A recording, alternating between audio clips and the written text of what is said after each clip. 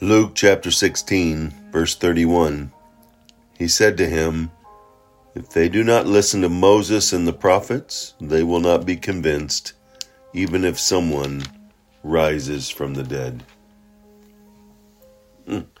Hear the story of Lazarus being in the abyss, being in hell, and he's asking for Jesus to send someone from the dead to go and speak to his brothers and father.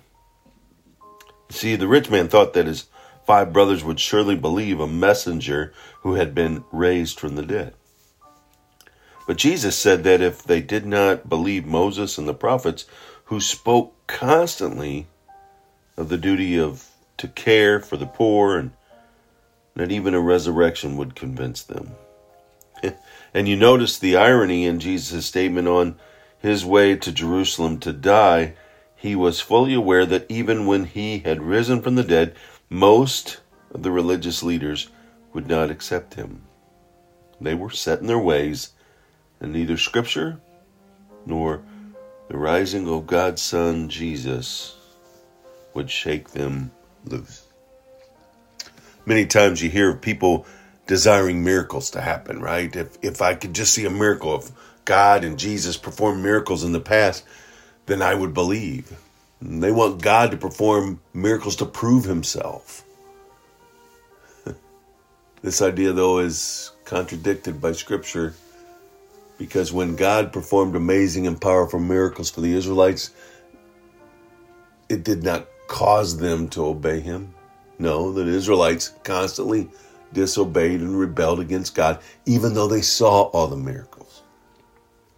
And the people who saw God part the Red Sea doubted rather whether God was able to conquer the inhabitants of the Promised Land. Jesus performed countless miracles, yet the vast majority of people around him did not believe in him.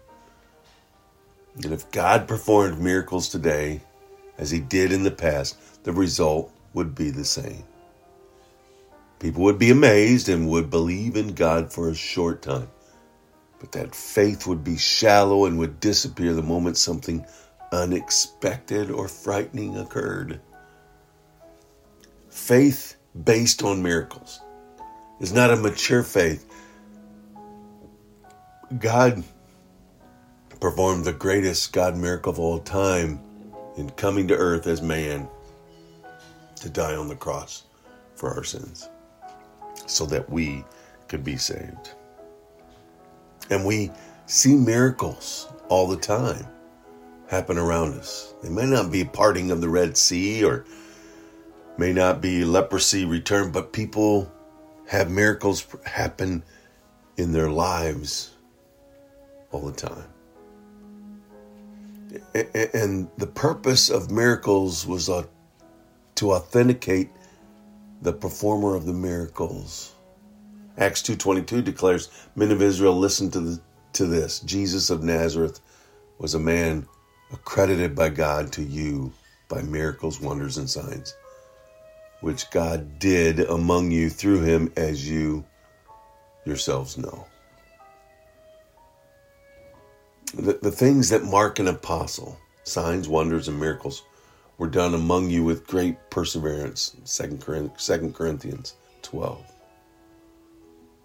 And speaking of the gospel, Hebrews 2:4 proclaims Jesus, God also testified to it by signs, wonders, and various miracles, gifts of the Holy Spirit distributed according to his will. Today, we now have the truth of Jesus recorded in Scripture. We have the accumulation of those miracles in Scripture. We now have the writings of the apostles recorded in those Scriptures. We have God's Word. And Jesus and his apostles, as recorded in Scripture, are the cornerstone, and foundation of our faith.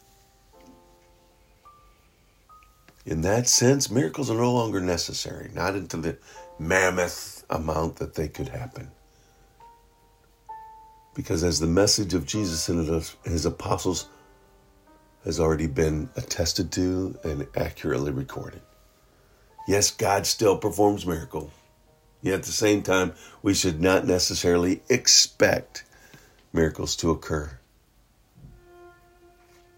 Just believe, trust, and obey. That faith begins to see miracles happen. It's not the miracles that creates the faith. Although they can, and although they do,